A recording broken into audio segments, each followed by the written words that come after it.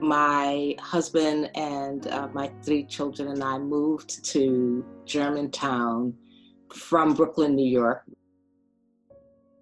We are transplants to Philadelphia, but this was actually my third trip back to Philadelphia. I actually quit Philadelphia 3 times before returning with my family to create a home here.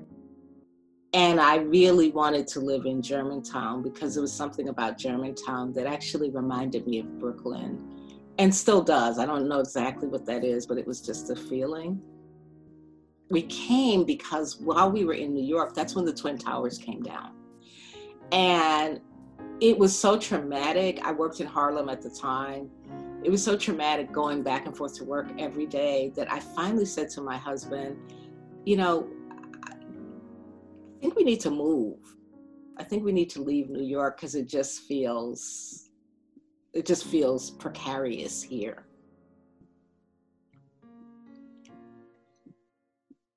And so I suggested Philadelphia, which he was having none of initially, but then I showed him house prices and he said, okay, I'll look, but I'm not committed.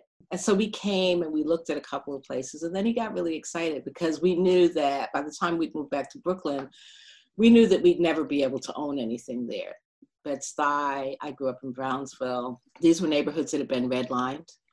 These same neighborhoods, Bed-Stuy, where we were living at the time when we returned from Boston, the median price of a house was $1.5 million. So, we knew with our 3 children and our artistic, social justice-y backgrounds that we were not going to be able to afford a home there. We looked in Philadelphia, and this house was probably the 3rd house that we looked at. And my husband brought it to me. It was on it was in a listing. None of us had the cell phones we have now. So it was like a really grainy black and white photograph. There was something about the photograph that for both of us said, oh, that looks like it could be our home. And it took us 3 tries to get into the house, but eventually we got in. And there was a photograph on the refrigerator of a little girl. And my daughter looked at the photograph and said, Mom, doesn't that look like Rosie? And I looked at it and I said, kind of, but get out of my way so I could see my house, because I already felt like this was my home. And, we went, we were on our way upstairs. My daughter went upstairs before we got there. And she came out of the room with 2 things.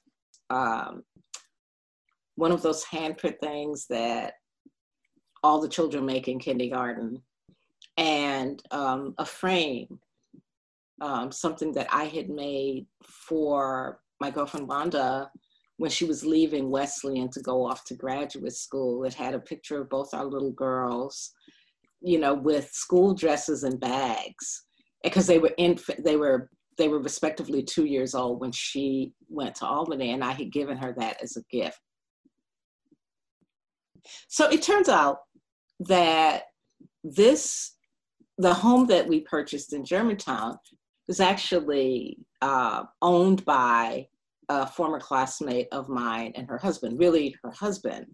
And I think that's the first and only time in my life that I fainted, because I had lost touch with Wanda. Now I'm standing up in her house, and they were selling it because they're going to move to Vermont. So that pretty much sealed the deal. I just felt like we could have kept looking, and I'm sure would have found something that we loved even more. There's a lot to love in Germantown, but it felt like this is exactly where we were supposed to be. So Wanda and I were reunited, and we wound up moving into 4613 Newhall Street.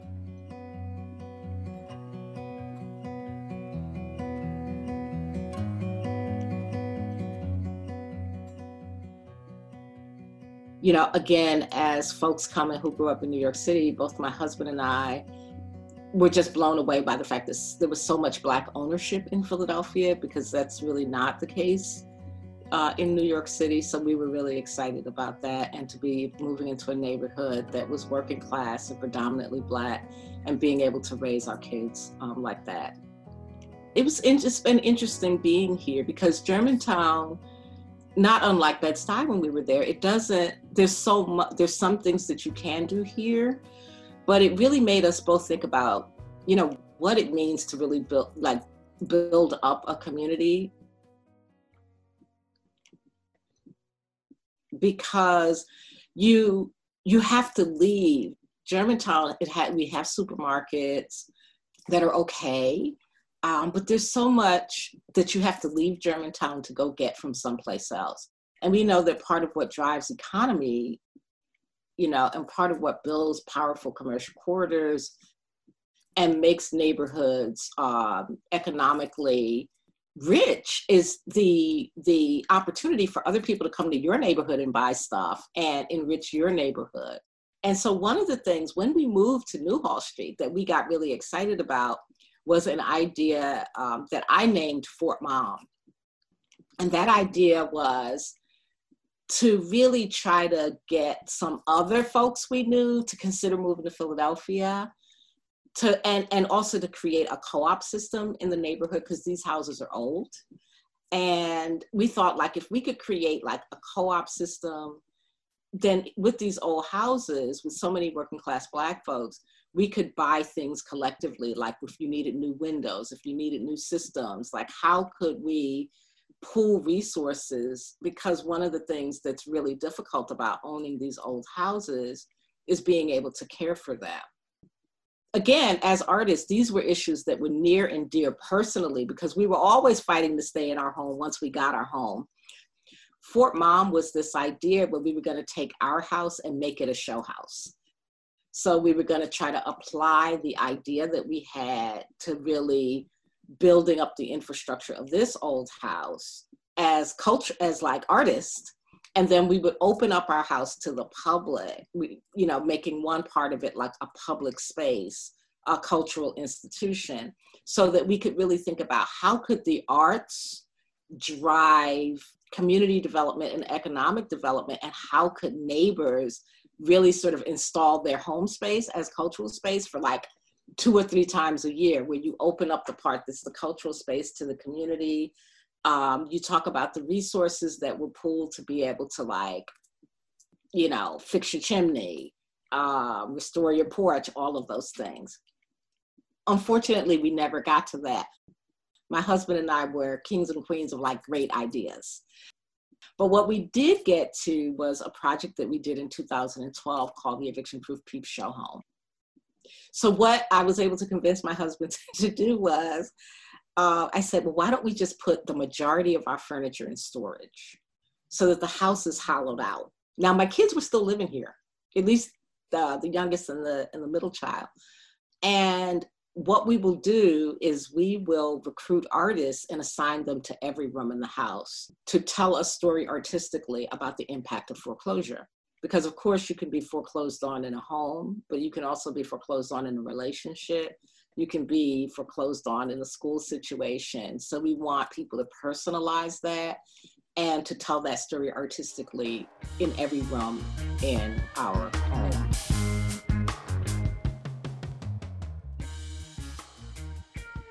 Because who knows better than you or I, like, what is so painful about really disclosing that you need help, that you're in danger of losing your home. So the idea was that the house was staging the people instead of the people staging the house. Because the house wanted to tell its story. The house wanted to make an argument for why houses needed to save their people, so that the people could also advocate for the houses. And so it's one of my most favorite things that we did. It was very tongue-in-cheek. It was a 15-minute show. The reason it was eviction proof was that the idea was really, how do we make ourselves eviction proof as a community? The reason it was a peep show is that we were really thinking about what the atmosphere was between 2008 and 2011, when so many people were losing their homes, and how it was you know, as the news reported on it, it was almost voyeuristic, because you know, people's belongings were in the street. People were just turning in their keys and walking away from their homes. There were stories about homes in Florida where alligators had moved into the pools because there were no people there. So you get a peep at what this family is going through. And one of the ways that it functioned is that one of our artists on the top floor, she took a family portrait of us. She made 5 copies because there were 5 of us. And the way that the show started is you started on the 3rd floor and you decided as an audience member who in the family you wanted to travel through the house as. So since there was a mirror over all faces, once you took the photograph, then you were part of the family album. And you basically were traveling through the house with that perspective. And each room had a different story. My husband was the house troubadour. He sang you from room to room.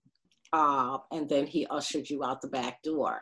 That was sort of the coming together of us really thinking about how can the art that we love and that we do, how can it be a platform for really getting important information out to people that we think deserve to have that information. So the Colored Girls Museum, my husband was killed in a car accident. It will be March 30th, will be 7 years ago. And my recovery from that had a great deal to do with then using really the model of eviction-proof Peep Show Home as a way of really celebrating ordinary, extraordinary Black women and girls through the submission of art and artifact that's significant to our experiences. My husband and I have known each other since we were like 7th, 8th grade. He was a year older than me. We went to school together in Brooklyn. We never dated. We ran into each other in Boston. We got married. We got pregnant with our 3rd child. So he brought the oldest, I brought the girl. We collaborated on the 3rd, and the rest, as they say, is history.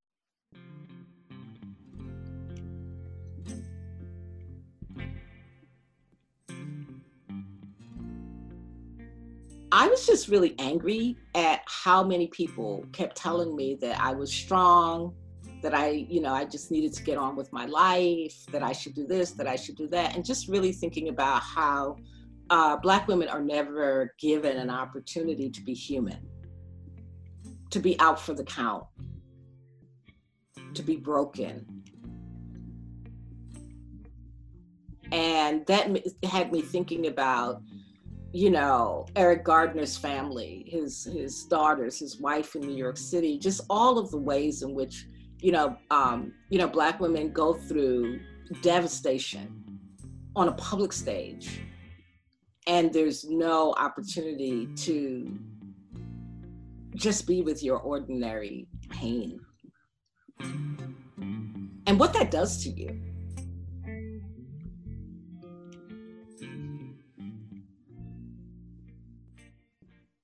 I got my godmother, asked me on a trip to New York, because I guess I was looking pretty out of my body at that point. She said, "What do you want to do?" I had no idea what I wanted to do, because the truth is I really don't want to do anything. But like I heard myself saying to her, I want to create a Colored Girls Museum. Hell, I didn't even know what that was. I don't know where that came from. And so she asked me to tell her about it. And so I answered as best I could, or that other girl in me, the busybody, answered as best she could while I rolled my eyes because I didn't want to do nothing. And, we created this in the Fringe. The Colored Girls Museum opened for business in 2015.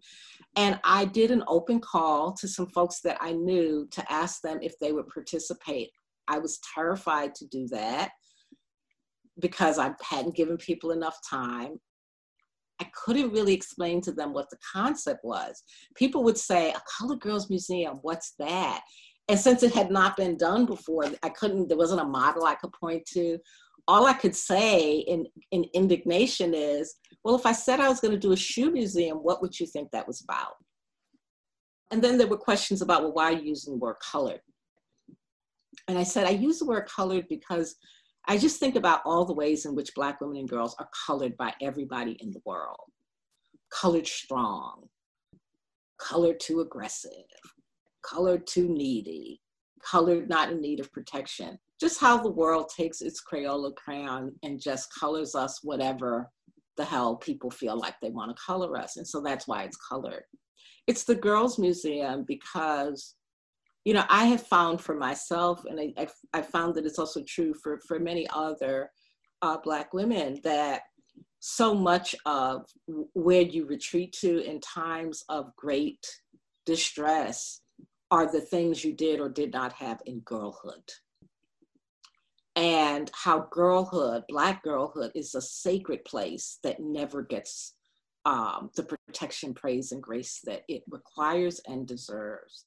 Because you have to go back to those places, right? Or you get thrown back to those places when you're hurt. Because your hurts come when you're a little girl, a little Black girl. And I say to people, a lot of people are like, well, why, you know, like, why girlhood? And what do you mean by that? And I say to people, you know, the moment you come screaming into this world and you're a little Black girl and somebody says it's a girl, a series of things move into motion that are going to determine what your life is going to be in that moment. We share that experience. Whatever we decide to become later on, that how we're shaped by it's a girl in Black girlhood is a thing. And I really wanted to celebrate that and acknowledge that. And one part of that also was that my late husband loved my girl. You know, he knew that girl. He loved that girl. And, you know, and that girl was hurting. So it was a way of really letting her know it was going to be all right. I was going to take good care of her. You know, I was going to get back there, so she should not worry about that. And so the Colored Girls Museum was born. And these inaugural artists were numbered about 30 Black women and girls. God bless them, because they said yes. They entered, you know, art and artifact that was significant to their experience, because that's really what this was about. They said, you know, what is it that is significant to us, not because somebody else says so, but because we say so. As, you know, as Black women came and installed their work in the different rooms, as we looked at each other's stuff, like, it was just, like, I did not know what it was gonna be, but what she has become. And I still look back with so much fondness on how that came to be. And one of the things that I talk about is that I feel like Germantown called me again and again. And I'm not satisfied that I know enough historically about what Black women must have done on this land that would call forth a Colored Girls Museum. Because I say, the Colored Girls Museum is not here because I say so. The Colored Girls Museum is here because she said so. She said so.